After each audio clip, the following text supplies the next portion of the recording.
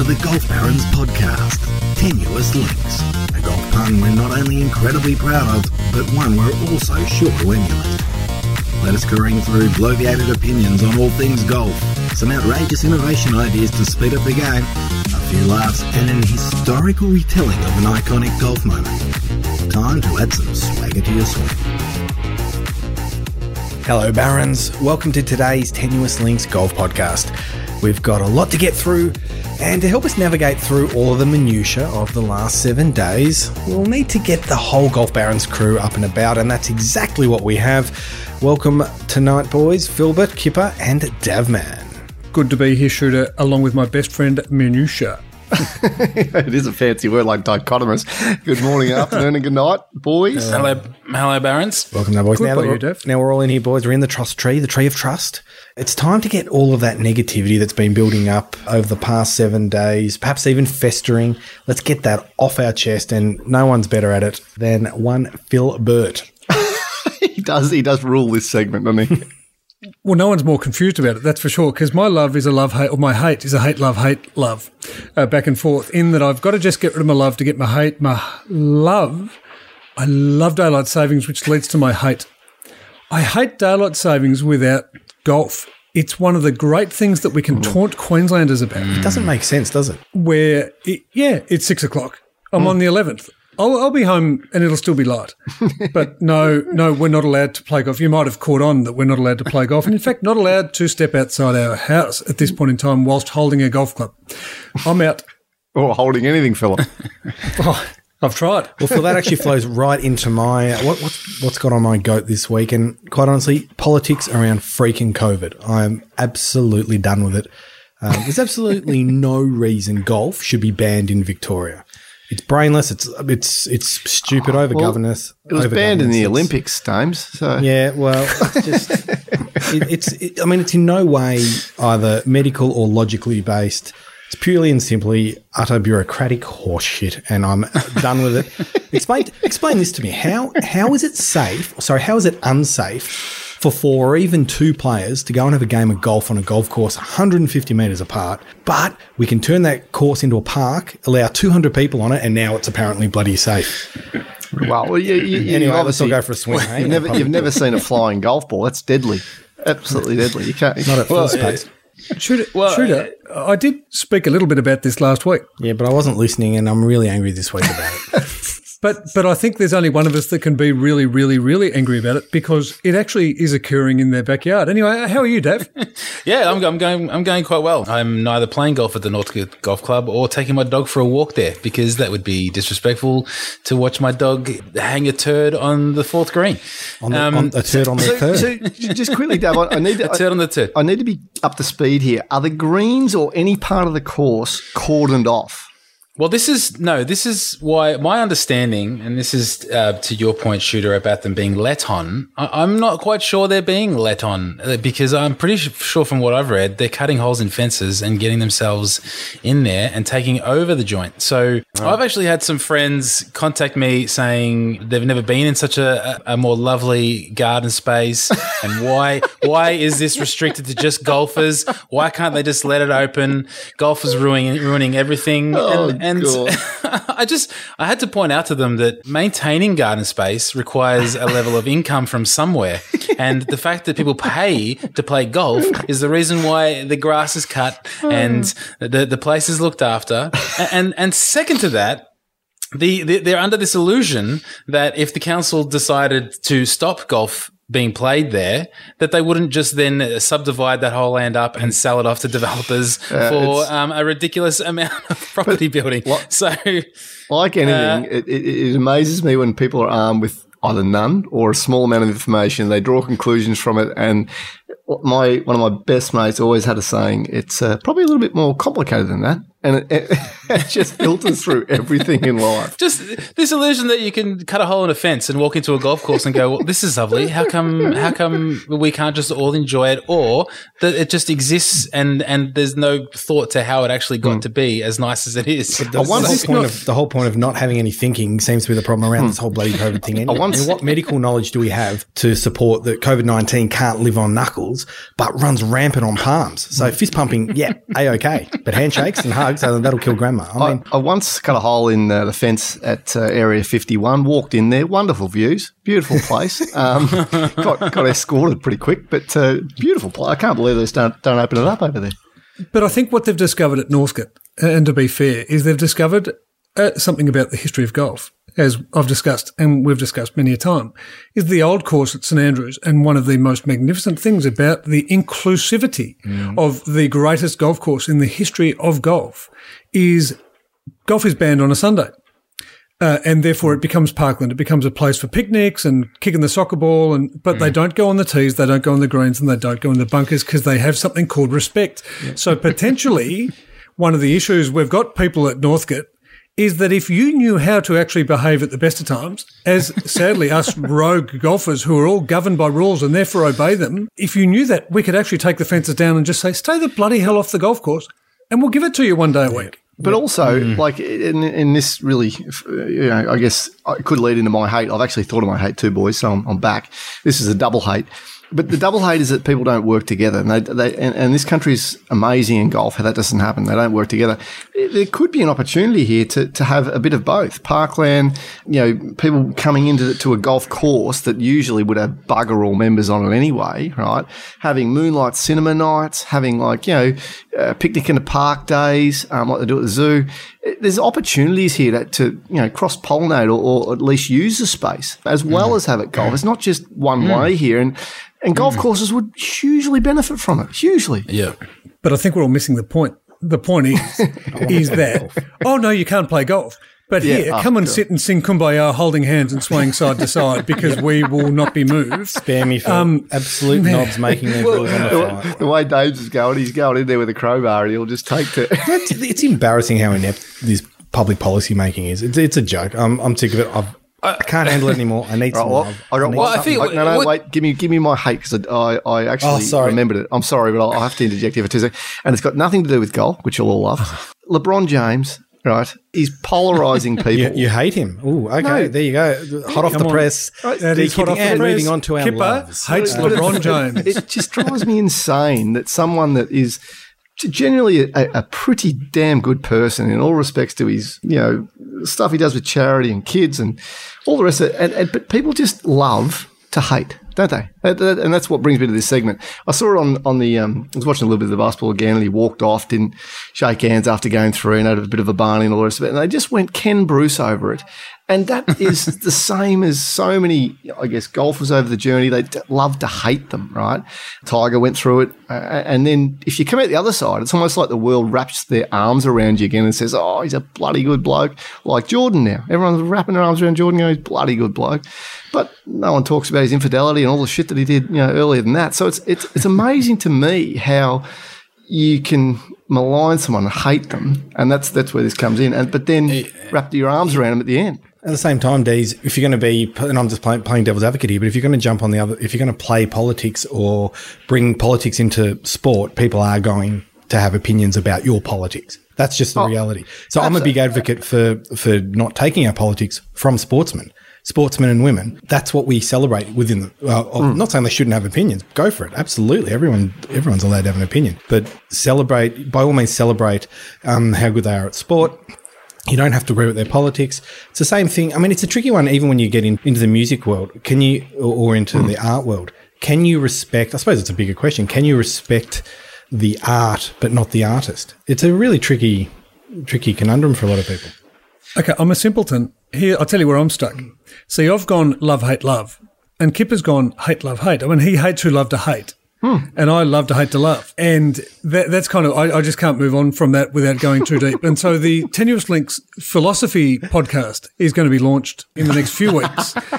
Once we've got some clothes like Plato and some nice flowing robes. But let's bring it back onto things that the reason people are ringing. He's got to chime in. Go, Dave. Just to stop 4 people talking at once, I might put my hand up. And but just to Kipper's point, I think that politics aside, I think as sports fans, we do love to create a villain out of nothing. And then, it's almost like the only thing we love more than a villain is like a redemption story, is the person we've hated. And then all of a sudden they do something like the Nick Kyrgios situation at the moment is a good example where we hate him so much until something happens more recently where he throws a few tweets out that we happen to like. He does a couple of things, and all of a sudden he's the greatest larrikin that ever played the game. And he's back in favour. It is fickle. It is fickle. Shooter, we've managed to deliver you basketball and tennis. Yeah, we got it out of the way early. Seriously, I've got angst if you don't. But I've already done my hate, so instead I'm going to get us into some love, Phil. And I love when one or even possibly two of us is proven right. And that happened over the weekend with the great up-and-coming Aussie Lucas Herbert, Phil. We talked... Oh, yeah. We did talk last week a little bit about Herbie and his great will to fight, to grind, which we saw in spades at the Scottish Open over the weekend. Where did he finish? T3, T4, something like that? He was actually, he was leading during the last round. He was leading into the third. Yeah, he was too. So, but he shot 65 in that final round after having a bit of a battle in the third. And if you saw the weather, I think it was in the second, might have been third day round. 2. Was it third? It was hammering down, and his grinding was just, it was so Aussie. It was AB and Steve Waugh kind of grit. I loved it. There you go. There's the cricket. Let's see how many sports we can get into this podcast. The Leighton Hewitt, he'd fight no matter what. It's brilliant. I think he's going to get a really big fan base growing daily. I love his attitude. It's a lot like Robbie Perella. Robbie Perella's the lawn bowls. Exactly right. That's another sport. So Kipper did call out that, and we did speak about, and it was probably a little bit harsh when we were talking about the rankings of the Australian players compared to the US in the last podcast. But the reality is Lucas Herbert is a star on the rise, and Cam Davis, who we also called out, and Min Woo Lee. I mean, Min Woo Lee, tied 30th, but not too bad. But Lucas Herbert just does not quit. And even Cam Davis, if you look and watch the Sanderson Farms Championship, Cam Davis, the last few holes, I mean, he really just knuckled down and said, no, I'm just not going to go away. Ended up being tied 6th on a US Tour event with a really good field. I mean, it's just mildly impressive. I like it. The fight in the dog. Yeah, couldn't agree more. So that was a good love by me. Has anyone else got something to bring the room up? Yep, I got a love. Just got to look in my phone to find out what it was. Here we go. I love how weird things are starting to be talked about on the world circuit via men and women, the way they play, but different things they're doing.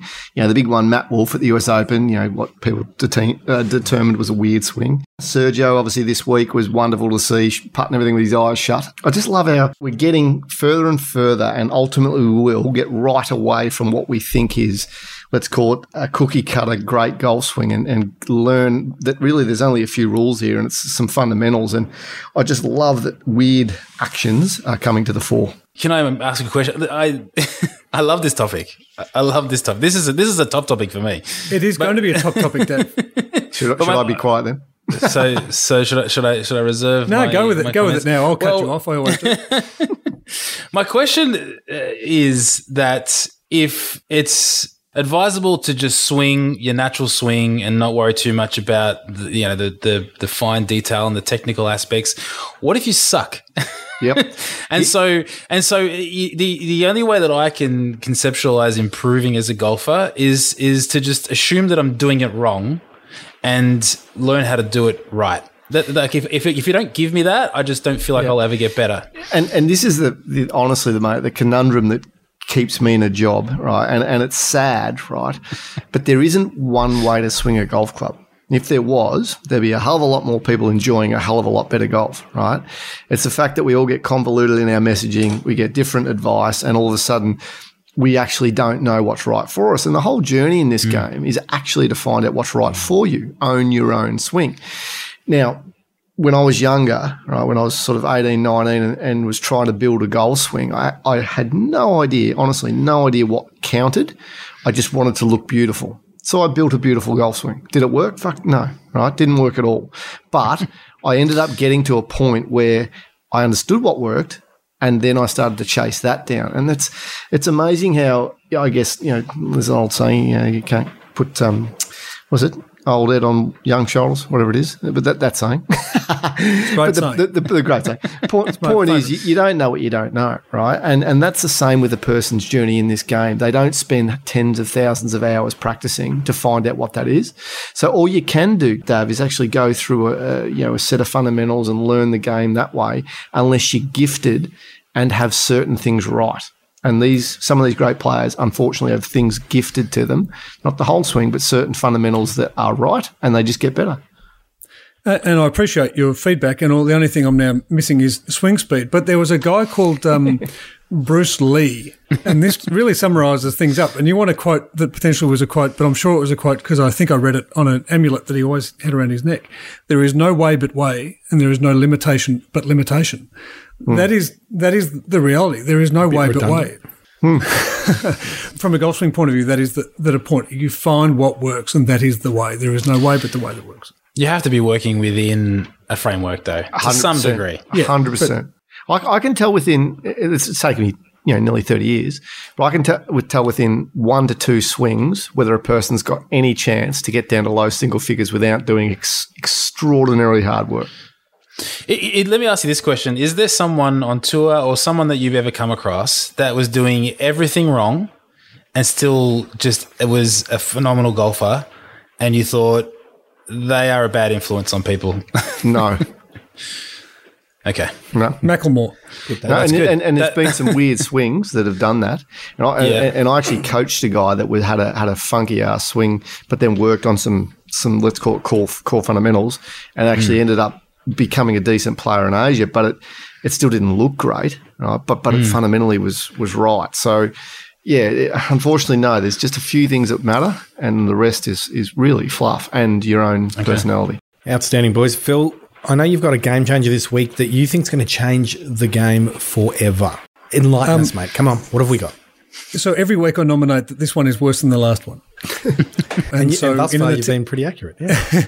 And in an attempt, yes, to continue to deliver or not, as the case may be. It was just a thought about catering. We talk a lot about food and bev being an important part of the golf journey. And I got taunted by another ex-friend, now associate of mine, who may or may not be lucky enough to be playing Tara Iti in New Zealand, one of the golf courses that they are saying will skyrocket to the top 10 in the world if it's not there already, Tom Doak Design in New Zealand. I saw an image, and I might have taken an idea and run with it, but I saw an image of what is an old Silver Bullet caravan that looks deceptively like a food truck parked in the middle of Tara Iti, where you can stop and get absolutely fantastic finger food and fantastic food as you go around because you never go back near the clubhouse. Sure it wasn't a UFO storm chaser? That actually doubles as a UFO storm chaser, which was my second game changer, but now that you've stolen that, Kipper, thanks for that. But the idea of it might only be 4 times a year, again, on a golf course, bring in food vans and let's create this Northcote Public Golf Course idea of bringing golf back to the people. But bring in food vans, scatter them around the golf course whereby I'm walking down the 6th fairway and actually, you know what? I do feel like a taco or, there's a souvlaki, but it's all small finger food, handheld. But food vans and actually encourage local custom and encourage more of that community feel and a connectedness. And one of the vans or 2 of the vans or 6 or 7 could be bartenders, that make different cocktails. And come on. I absolutely love it. I always could do with 3 or 4 sushi rolls at the end of 9. So this is good. I like where you're going with this, Phil. But it's also, too, a big thing, I think, in courses where you're going to, I guess, get the traffic. Like there's a lot of courses in America that are cart-based courses that churn out the people during the summer period or the winter period, depending on which state they're in. And they do cater, not the food vans, but they set up, let's call it tuck shops all the way around. There's like 4 of them, 1, 6, 12 and 18 thereabouts with the way they actually cater for people, plus the roaming food van and beer cart.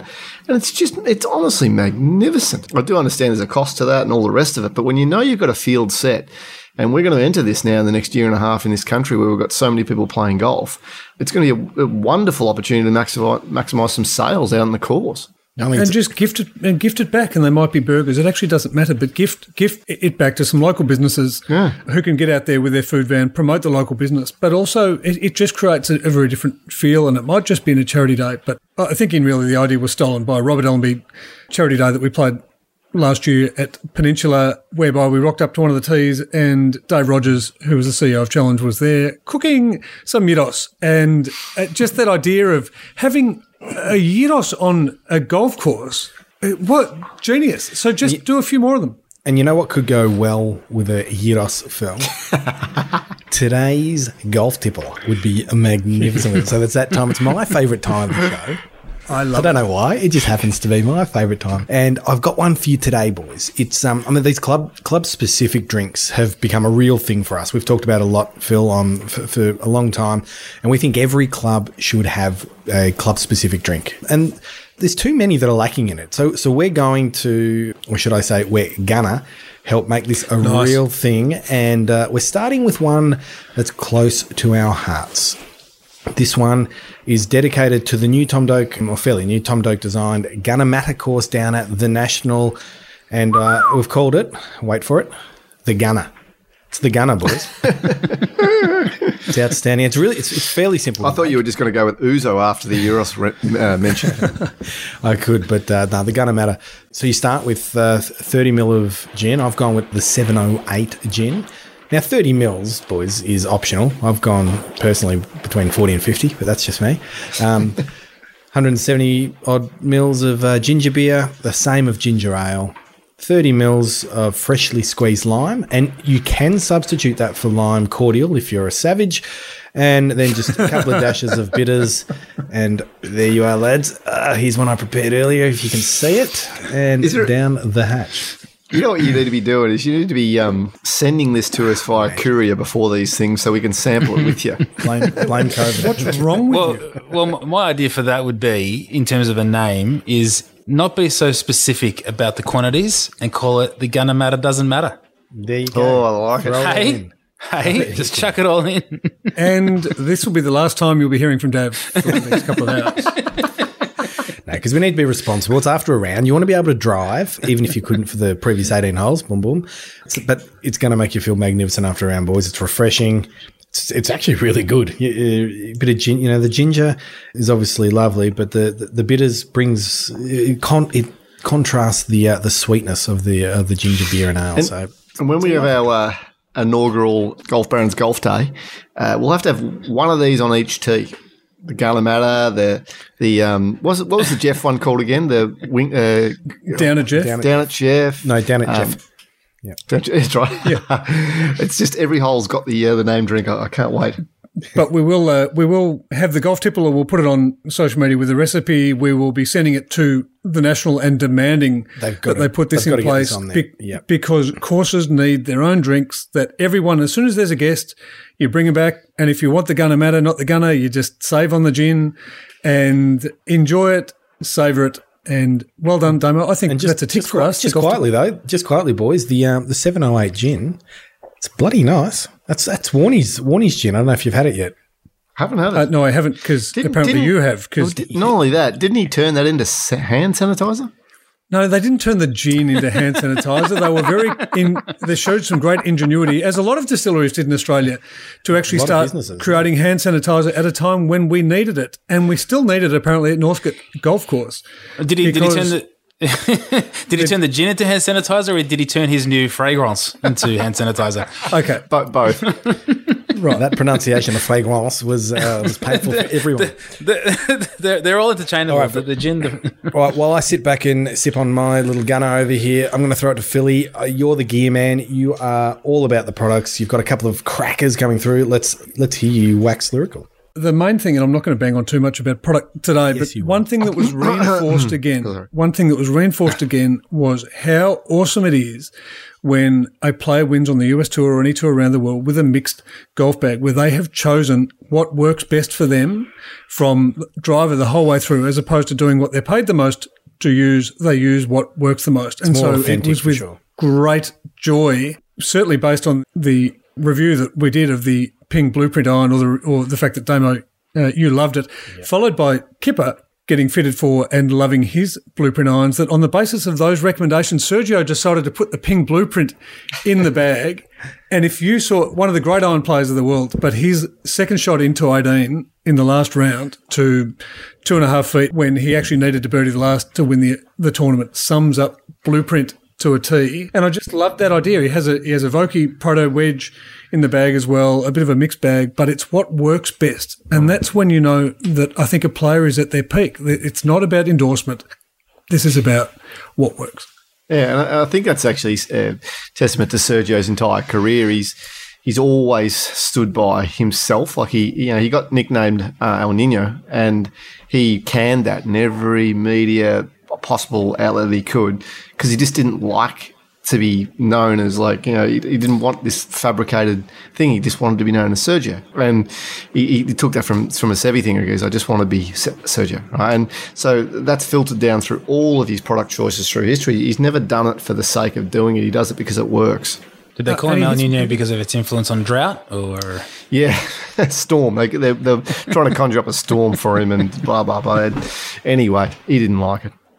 But it just shows that the fact that, yes, they're all highly skilled, but just the idea of someone working through the bag, and we speak a lot about Koepka, we spoke a lot about Tommy Fleetwood, the number of players growing and growing that are using whatever they want to, because that is what works best for them. And what we're finding more and more, interestingly with the Blueprint, is the Blueprint irons and the Ping irons and Mizuno irons are getting hand-picked to be the iron of choice for players who are allowed to choose whatever they want. And it's mildly impressive.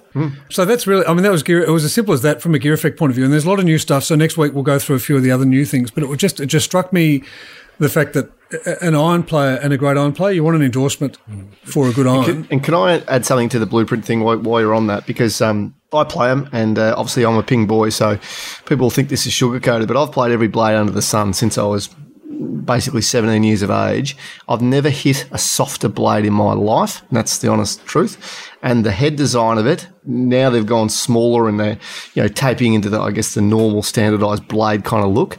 It's exquisite. And if you can get your hands on one, hit it. Make your mind up for yourself. But I got to be honest, I don't think there's been a softer blade that I've ever hit. Well, there's an endorsement for you. Now, boys, I'm going to move into some golf dreaming because, well, let's be honest, we're all trapped at home and we would love to get out. And I'm going to throw to one, I'm waiting for Phil to ding this one, Cathedral Lodge. Boo. That's just crap. Why is what it? Is? It's not, what? Well, I've never, this is annoying. This is quite deliberately annoying. So none of us have played Neffernan District, so I went with that because none of us had played there. None of us.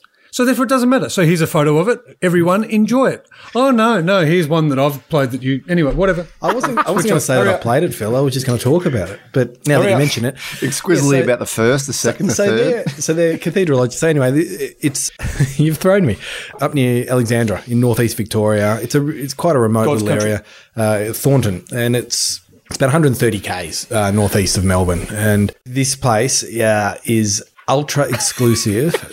Damien, think Elliston. Damien, Phil's walked off. Oh yeah, it's the new Elliston in that, and it is in many ways actually. It was inspired by a little bit. It's the dream of Essendon Football Club or former Essendon Football Club chairman David Evans, who he visited Augusta National back in '97 or late '90s, and he wanted to build a golf haven to rival the best courses like Augusta. So he met with Norman, and in 2012 the dream started to become a bit of a reality. And then in 2017 it had absolutely become a reality. And this club, this course, Phil, you're going to love it. It's actually not that difficult, which I love. I love that it's not difficult. Yeah, you would. And wide? Well, it depends. Width seems to be quite a no, I'll leave that one. The members and only members and invited guests allowed at this thing, and it's pretty exy to be a part of it. It was initially $50,000 up front and then $10,000 a year membership. But what makes this thing such a cool experience? It's not the exclusivity, it's the golf, and it's designed by Greg Norman. This thing is quintessentially Australian. You're in Australia. There's some really interesting blends around it. I mean, he was able to, some holes are sort of, it's like tree-lined, country and tropical on some. It's really weird to explain how he's blended those together, but it just bloody works. So Cathedral Lodge boys, we're gonna work at getting up there for possibly a dreaming or even just a hit. And we'll head there via helicopter because I know Phil is shit scared of them. So let's do that. I'm always I'm more concerned. How did you get? Maybe this is a story for another time. But of all people, that's hurtful. Yeah, quite deliberately. Yeah. Well, some of us media elite, Phil, are able to do these things. Whatever. I'm sick of that. Anyway, what I do have, you took photos of someone that built the course. That's right. Yeah, that's right. What I do have, I've got an apology, and I need to apologise apparently to Uncle Mick. So last week we spoke about Neffenen District because I thought that it looked a pretty good joint that Uncle Mick said was a pretty good place. And then, as is my wont, I absolutely butcherised the pronunciations. So Isn't it let pronunciations? Let us all, yeah, thanks, Kipper. That was the gag. So let us all, He's got it. He's got it. Ding. let us all understand this right now. It is Neffen and it is District. So I got those two Well wrong. done, Phil. I did refer to the Thai Cock Inn, Bless you. and I was corrected on both fronts. So apparently Thai is tea, as in golf tea. So tea. And apparently cock is not cock, because that is a little bit overt. It's as in loch is I've been informed. So it's the tea koch. I'm assuming in, Mick. I'm assuming it's okay to call it an in, Mick. Anyway, there you go, Mick. You got your apology? Well, that was a drawn out apology. Let's just move straight into some top topics tonight, boys. 'Cause let's get into some of the deeper stuff. Into the deeper stuff. Now, I'm going to kick things off. Is there a golf course or a golf hole or even a type of shot, or maybe even a playing partner that's your nemesis in golf? What's your golfing nemesis? Dav, what do you hate? What shot do you hate more than ever and fear? This is going to prove my quality. I cannot hit an iron off the tee to save my life. I don't know why. I feel like my iron, my iron on, when I hit an iron on a fairway, I'm reasonably confident that it'll go. But as soon as you put me on a tee on a par 3, you hand me an iron, I just cannot do it. Yeah, I'm with you, I just Dad. cannot do There's it. no point. There's no point in it. You don't need it. I don't use tees. Well, there's actually some truth to that. Most people tee the ball up just a little bit, and it hits the high part of the face of the grooves and goes nowhere. Exactly. That's why. So it mightn't be your fault, Dav. So I just throw it on the ground? And, You got two choices. Blame right? physics. Yeah, well, it basically is. You got two choices. Either tee it up, whatever height you want, either a tiny bit or a lot, or it doesn't really matter, but put the ball further forward, sweep it and hardly take turf, or put the ball on ground height and compress it against the turf, which will squeeze it into your face and then give you the ricochet. You have no idea what he's talking about there, do you? Can you Dave? people please I don't know qualify about the customer? I don't know about the compression and the pushing into the face squeezing. thing. You got to squeeze it down. Is there any? Can we just understand the issue a little bit more, Dav? Are you saying you have an issue hitting an iron off a tee, Yes. or hitting an iron off a tee? Can you explain which one it is? Because they've gone and taken off and given you a solution to a problem that might not exist. Well, no, I mean, I have more recently started hitting off the ground at the tee. Yeah, Off the tee. So an on the iron tee, off an off iron the tee, yeah. off the tee on the ground. Yeah. But when I do place it on a tee, on the tee, it's invariably, and that's the correct usage of the word invariably because it's never gone well, is a disaster. Is a disaster. So I'm not going to hit a driver from there, am I? So I've got to work something out. So I would. Well, it actually leads into a question from the gallery we had that I only got asked today via email, swagger@golfparents.com, which was the story was about a young lady who hits her driver about 120 metres, so about 20 metres further than me. And so it was a par 3, 130 metre par 3. So she's teed up with driver because that's logical. Big, right, hang on, I hit it 120, it's 130. Yeah, this should work out quite well.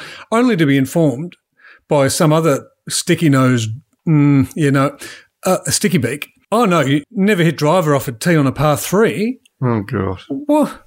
What's wrong with people? Well, they clearly haven't seen me down at Barnbougle on a windy day.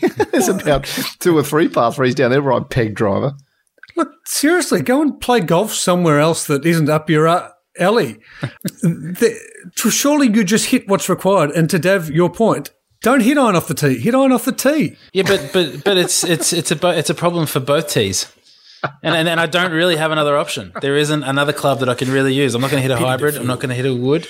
I don't know whether it's the elevation of the landing, shall we call it. I just don't know. But certainly hitting it off a tee, as in the thing that holds the ball, is If you're worried about how you're landing, Dav, I reckon you're getting too much air when you swing it. equally problematic. I've got a tick for almost everything you mentioned, Damo. I mean, I've got shots and holes and courses and playing partners and the whole damn thing. I've got a few that I can't cope with. So maybe best that I go last so that everyone's got a chance to settle in and get the doonas out. But I can tell you that. So Commonwealth Golf Club, one of the great golf clubs of Australia. Cracking club. Love it. Cannot play well there. Impossible. Like, I'm just banned. As soon as I walk in... I've witnessed you play poorly there. Yeah, So thank you. With your newfound length, you'll love it, Philip. Yeah, no, I'm just not sure it's going to make any difference because I'm really not sure this is going to happen because I'm not sure we're ever going to be allowed to play golf again, so it doesn't really matter. From a whole point of view, and this is showing off, the National Old Course 9th, easy, gentle par 4, slightly up the hill.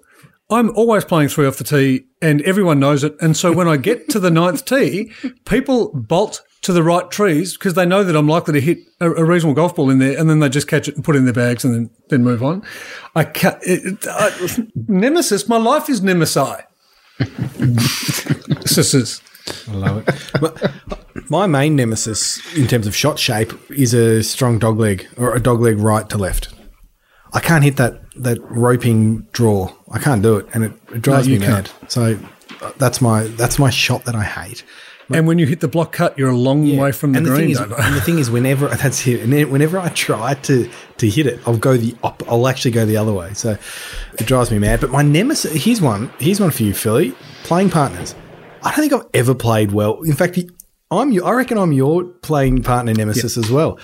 I didn't want to mention. We've been playing for years together, and we've never played. We could both be in great form leading into it. Had great golf playing good golf playing with mates, and then we'll come and play together and just have mares.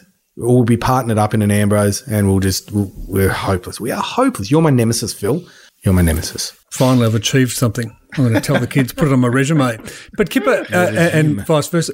But Kipper, from your point of view personally, or even from your caddying days, was there a shot that one of your guys had, and it might have been around Augusta or anywhere else, or even a shot that you just knew, they knew before they hit it they didn't have that shot, and you could just tell? Yeah, I got a really good story on this one, and it was before I caddied for the man, which was Allenby. I was caddying for Bads at the time. Second Australian Open win at Kingston Heath. We get on the famous 11th, which is after the short, tiny 10th there when they play it the way they play it. It's kind of a weird hole because you've got to either hit a bomb cut with the driver and take on the tee tree on the left and make sure you cut it enough. If you cut it too much, you're done. Or you hit it just a smooth iron, maybe even a 4 iron off the tee, but you've got like a 6 iron into the hole. So it's a really risk-reward hole.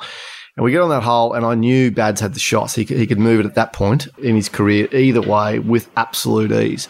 So he gets up there, and it was pretty tight at that point. It was the final round playing with Rob, and obviously everything on the line, and it was pretty tight up until that point. And I walked on them, and we were up first. I walked on the middle of the tee, put my bag down. Bads comes across, and he's like, "What do you think?" And I'm like, "Blow driver over that corner." I just couldn't get it out quick enough because I knew Rob was a drawer of the golf ball and was going to struggle with that shot. Right? I just knew that was a shot he could hit it if he absolutely everything went right, but it was a real worry. And if he didn't hit it properly, he was taking double. Because as soon as you put one in the tee tree on the left, you're done. So I couldn't get it out quick enough. And Bads is like, I like it. Right? Rips the head off his driver, sets up and just hits this slot power fade around the corner. And he's got like wedge in. We walked to the side of the tee and I honestly was just beaming because I'm like, right, this is game on here because it was such a touch and go moment.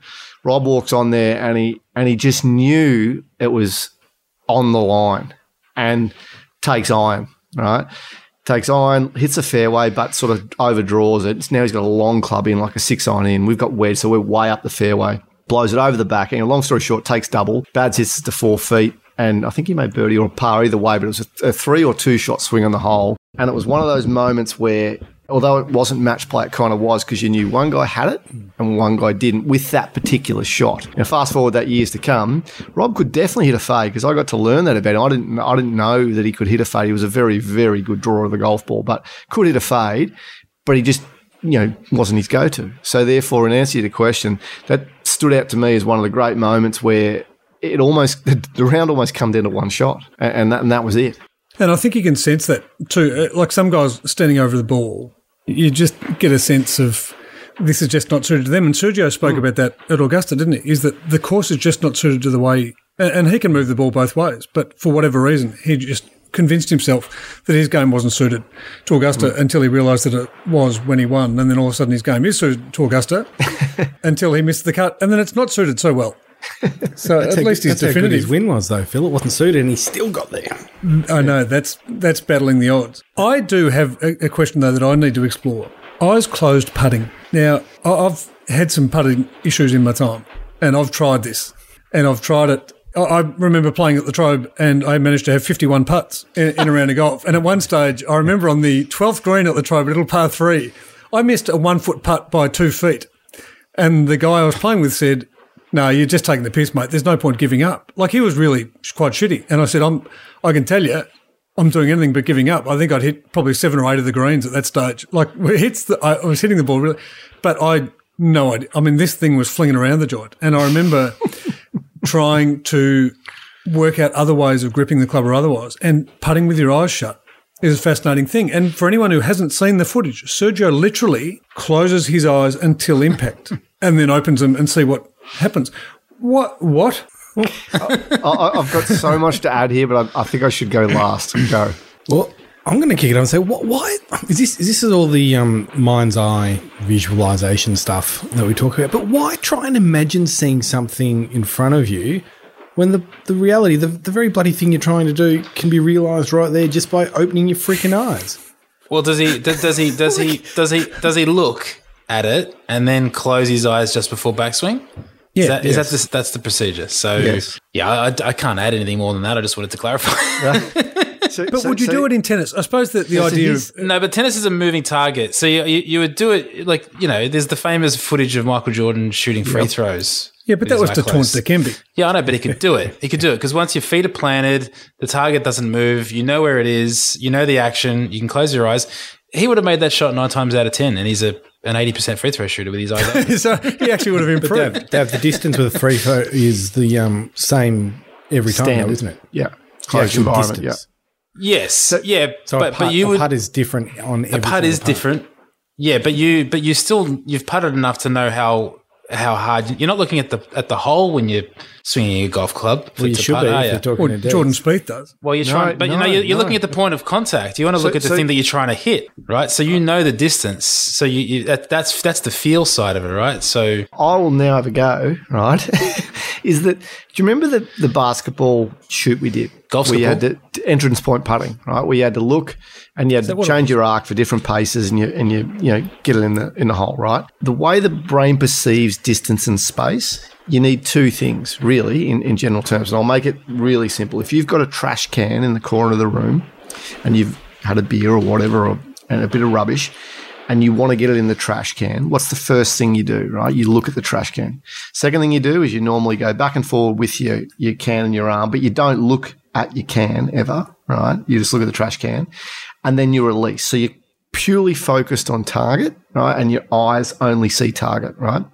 So a lot of putters have had great, I suppose, results in looking at the target and not even looking at the putter, but hitting balls, right? We see Spieth do that, in his height, time after time under 10 feet. He never looked at the ball ever. The flip side of that is, if you've taken stock of your general target and then you look back at your ball, there is absolutely no point in having your eyes open. And I can tell you this uncategorically, because all that having your eyes open does for most people, and this is most, is actually lets you look at the blade of your putter and how dodgily you take it back.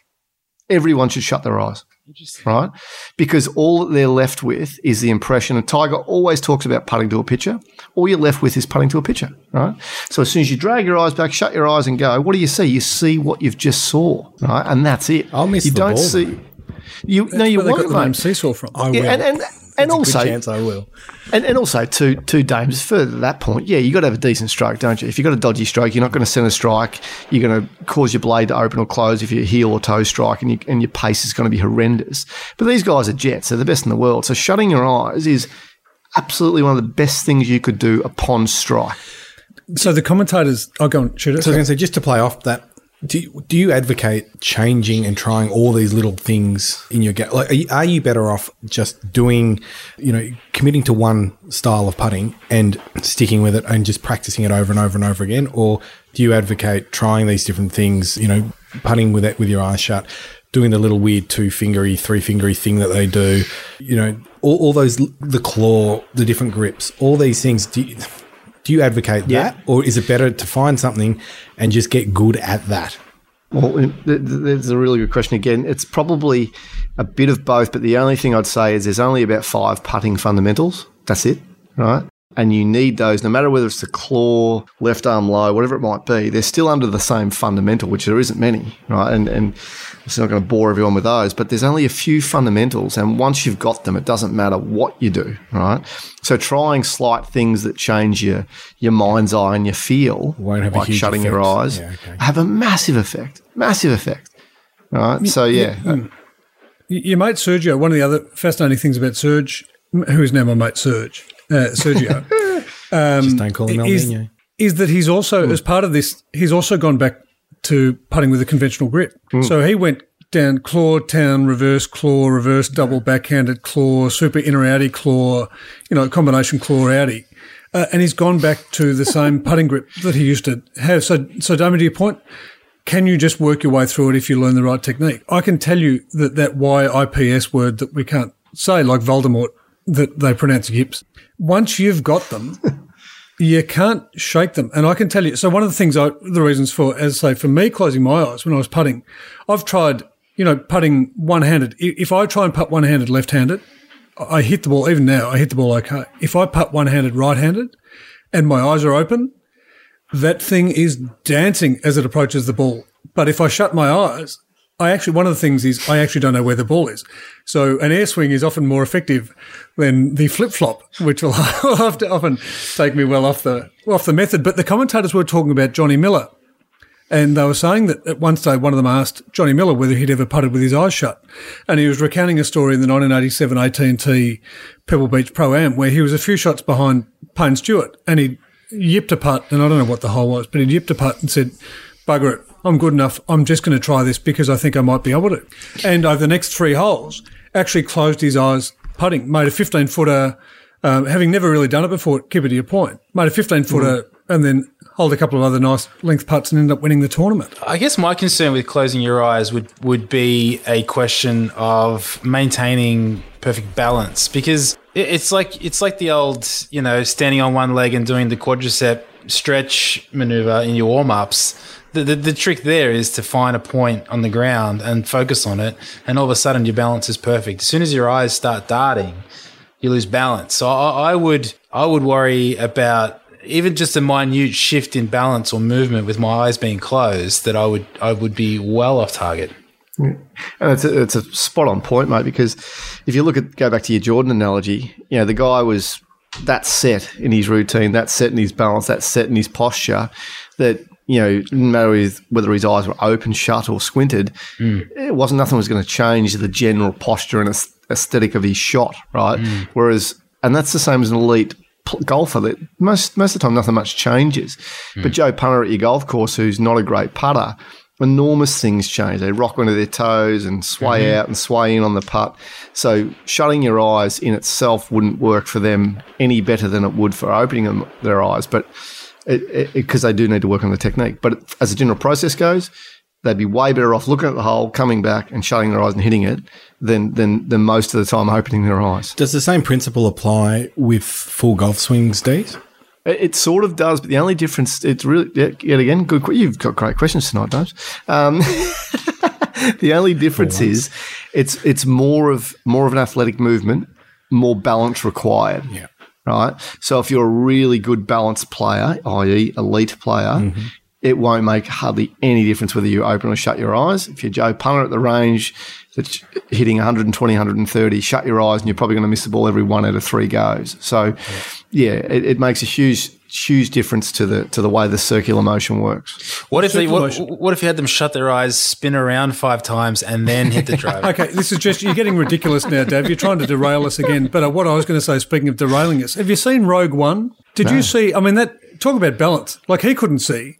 And he had all the balance in the world. He was whacking the heads off stormtroopers, and he had no problem with athletic motion with his eyes. Well, not that they were closed; they were kind of open. And there are a couple. I'm just saying that it happens. My kids would have loved me bringing up a bit of Star Wars action, but it happens. There we go. Do we have any other top topics we want to get involved with, lads? Tell you what we do have, Shooter. I've got a number of questions from the gallery. You want to get straight into those? Let's do it. What have you got? The Phil? most popular section of our After least golf popular tip section list. So I've got a few, and I will let you know, as is our new method, I will let you know who this refers to. Kipper, last week you referred to a caddy with a nickname, Front Edge. Oh, yeah. Now, there's some pretty cool Cam nicknames. Ferguson. There's some, well, not Fergie. There's some pretty cool nicknames going around. Front Edge, go. Well, real name, Cam Ferguson, and absolute jet. Caddy for Ogilvy for years, caddy for Seve for a long time, absolute gun. Caddy for Allenby and his big win where he hit that 3-wood into the last in LA. People remember that in the pissing rain. After you got fired? Six-player payout. pre me. Anyway, he got so good at making sure his players didn't go long that all he would give them in the end was not even a pin placing, right? He'd just give them the front edge yardage, right? So they'd say, how far is it? He'd go 135. And that was the front edge because he knew that if they nuked it, they were okay. And if they stuffed it, they were on the front edge. So he figured that was the best case scenario and his name stuck forever and a day. Cracking name. All right, I'm not sure anyone can answer this, but there one will be a bit that relates to Kipper. Should you stick your clubs back? And so this is again for our newer barons who are still barons, just so that all the old-time golfers aren't going, oh, well, everyone knows that. Sorry if I've just offended everyone who speaks like that. Should you stick your clubs back in your bag in a particular order? Does it matter where they go? So Shooter or Dav, Kipper, we'll get on to you. Do you have an order or a method? I don't have an order or method, and usually by about the 6th or 7th hole, I find that every club is jammed into one corner of the bag. So I think my method is nearest to me is where the club goes. It's gold. I have two methods, depending on whether I'm walking or in a cart. If I'm walking, then yes, I actually do have them in an order that I can get to pretty quickly. If it's in a cart, they just get thrown in because I can't work out what's what, and I'm more interested in the gunner matter I've got in the cart with me. As we all are. So, Kipper, do caddies all arrange clubs the same way? Oh, 100%. You get stabbed if you don't. Is that a law? You get stabbed? Oh, mate, you could be fired on the first tee if you 5 didn't times. put the club back precisely and even on the angle. And I'll go one step further and say that each bag's divided into around about 6 compartments, depending on what bag you have, right? Those compartments have 3 or so weapons in them each. They must be in order when hanging the bag off your shoulder so that each blade goes 3, 4, 5, 6, 7, 8, or vice versa, back in a row. Pitching wedge, 9 iron, 8 iron, all have to be in an order. So not only do they go in the right sleeve or compartment, they have to fall in suit.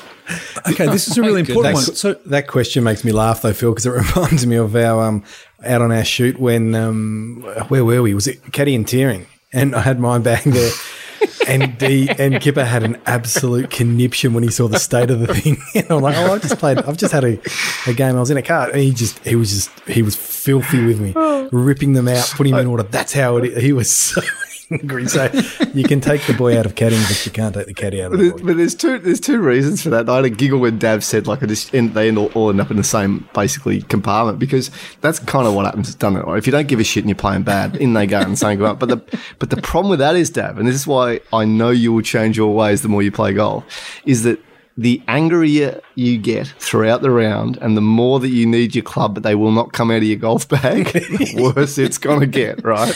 Yeah. So in the end, you need to be able to access that. If you can't get a golf club out because there's like 8 in that hole, man, it's game over. You could bend every shaft in one go. Well, and normally I will convince myself that I've lost a club somewhere along the way, because the club I want, I just cannot seem to find in the big bunch of clubs in the one compartment. But I do. This would be a challenge, Kip. I do wonder whether you can tell that the clubs are out of order just by the sound of the jingle the bag is making when you're carrying it. Well, his eyes are going to be closed. His ears are going to be all right. All right, but there is a method, but it's entirely up to you. Or when in doubt, just tell people, no, I just played in a cart, I just jammed them in anywhere, and I just haven't had a chance to rearrange them. What is the method? To teach us. What? Driver sometimes has a hole for itself, right? But usually driver putter. Mm-hmm. Next compartment over is 3-wood / 2-iron if you've got one, or hybrid these days.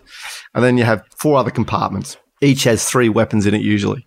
So it'll be 3, 4, 5, 6, 7, 8, 9, 10, 11. Pitch, and then you get into your wedges, and depending on how many gapped wedges you have all those wedges in one hole. God, General. It just doesn't make sense to me putting the driver and the putter together. I mean, there's just too much of a height differential. They're the opposite ends of the hole. Okay, so there's more method here, Dav. The reason you put driver and putter together is because if you put driver next to your 3-wood, they'll bang 3-woods together. normally don't. They don't get along. 3-woods normally don't have a necked sleeve. So all of a sudden, if your putter doesn't have a head cover on it, it scrapes the shaft of your 3-wood, and then you get stabbed again. Or damages the face of the putter. You're blamed that for a ball that rips out low right instead of falling right in the middle, and then you're still fired. So how many mistakes? How many mistakes did you make on that first hole? Anyway, we won't go over that again. Here we go. This is quite a long one. During COVID times, a flag must stay in the hole. But what if your ball was clearly going into the hole and then the stupid stick, and this is verbatim, made it rebound out? Can you still call it because it would have gone in, but officially you're a victim of COVID? So, hang on. The person goes on to say, this is deep and personal. Also, is there a term for a ball that nearly goes in the hole, but then kind of swerves around the hole and doesn't go in? Because my playing partner and I call it a little focker. but that doesn't sound very technical. There you go. Go for it, Dames. No, you're right. You go. I was about to say, I think anyone that's putting and hitting the flag, and apparently it's been statistically proven, but I think you're kidding yourself, because that one time that you hit the middle of that flag and it ricochets out, it just has you second guessing. Would have that fallen in? Oh, it kills you. I can't do it. I'm a flag out on everything. If I'm chipping from off the green, I'm Phil Mickelson. Pull it out. You can't touch the... I know you're not allowed to. Take it out when I drive. Phil, this is another reason for my earlier rant about the dickheadery around the whole COVID rules. Anyway, let's move on. You just hand sanitizers at tees. That's all you need. Yeah, seriously, we've heard some... I tell you this, we've heard some... Like, I've made some bad suggestions in my time, but the fact of handing out disposable gloves, hand sanitizer on every tee, there was something else about the flag stick that you wipe it down, or have special bunker wipers or flag wipers, or I don't even know what's going on anymore. Last question from the gallery.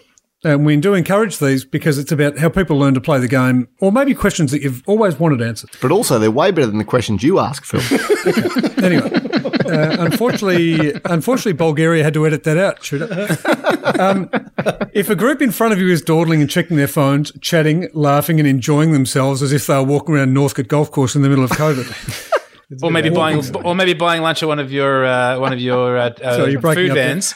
What's the required etiquette to get them to move faster, other than in sideways where you peg a ball at them? Oh no, just drive them. Yeah, okay, just hit them. Northcote. So it is really a Northcote philosophy. It just, when in doubt, shoot the bastards. or stab to keep it in. Shooter, how would you encourage the group in front of you to speed up fractionally? What is there special words that you've used historically, like gee, slow round today, but big gap in front of you?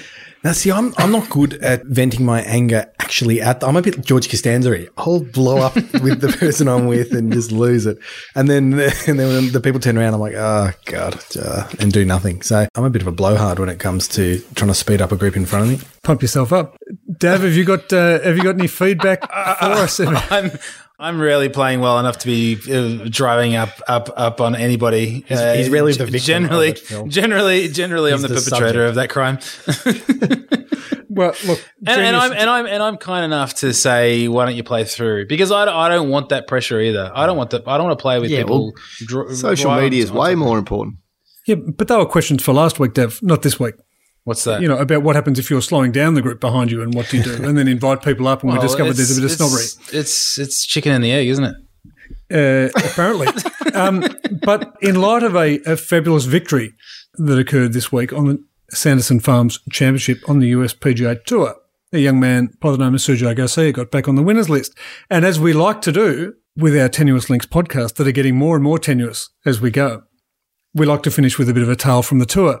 Kipper, so have you got for us something that we can finish this podcast with, a tale about our friend Sergio? Don't call him El Nino. Oh, well, I've got a tale about the El Nino.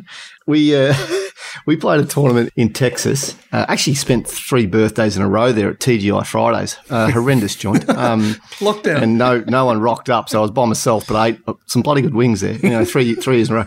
But that wasn't the story. The story is that that week we start becoming good friends with Sergio because we played in the summer out here in Australia, and I was skating for Bads at the time, and Bads stitched him up in the Greg Norman International in Sydney in a playoff, and so we kind of just got to know the guy pretty good and had a few practice rounds before Augusta, and anyway got to Texas, and the boys were like riding high, both young, huge up and comers. Everyone wanted a piece of them.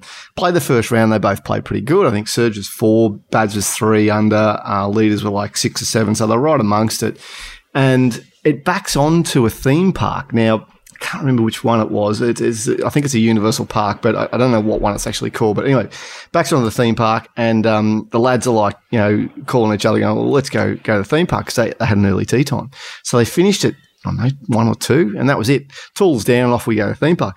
So we ripped it up, and we had all these VIP passes. So the old no lines here, not no shoes, didn't exist. We just onto every ride and had an absolute ball. I've got some of the greatest photos of Serge and his little manager called Robert Gutierrez.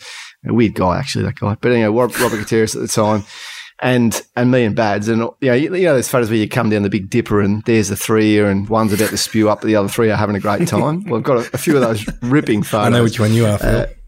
Yeah, I'm the spew up guy. Yeah. Anyway, so we as I said, we had a great day, and then that night I decided, they didn't, let's just say that anyway, decided to go out and have a few frothies at Universal Studios, which had a different little bar part to it, and there's one in Florida as well. But anyway, had a good time. Next morning, rock in there. We didn't have to tee off till late, but the boys couldn't hit it. And I mean couldn't hit it. And we think it had something to do with like a middle ear issue where they were so messed up from the day before with so many spin moves and all the rides we went on that their balance was actually out. Right? A couple of their physical trainers didn't want us to go in the first place. But they shot like, I don't know, Bad shot 5 or 6 over, and so did Serge, and they missed the cut terribly. And the pair of them afterwards, like in the locker room, were just like, they were playing shots where it was like, I suppose they were just off their game completely. And anyway, we sat there and we're just like, having a bit of deep, because then it gets all gets serious then when everything doesn't go your way, right?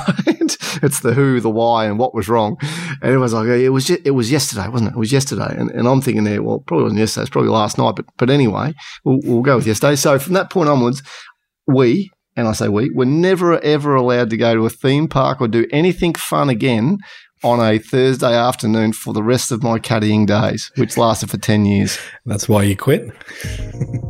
That's why I quit.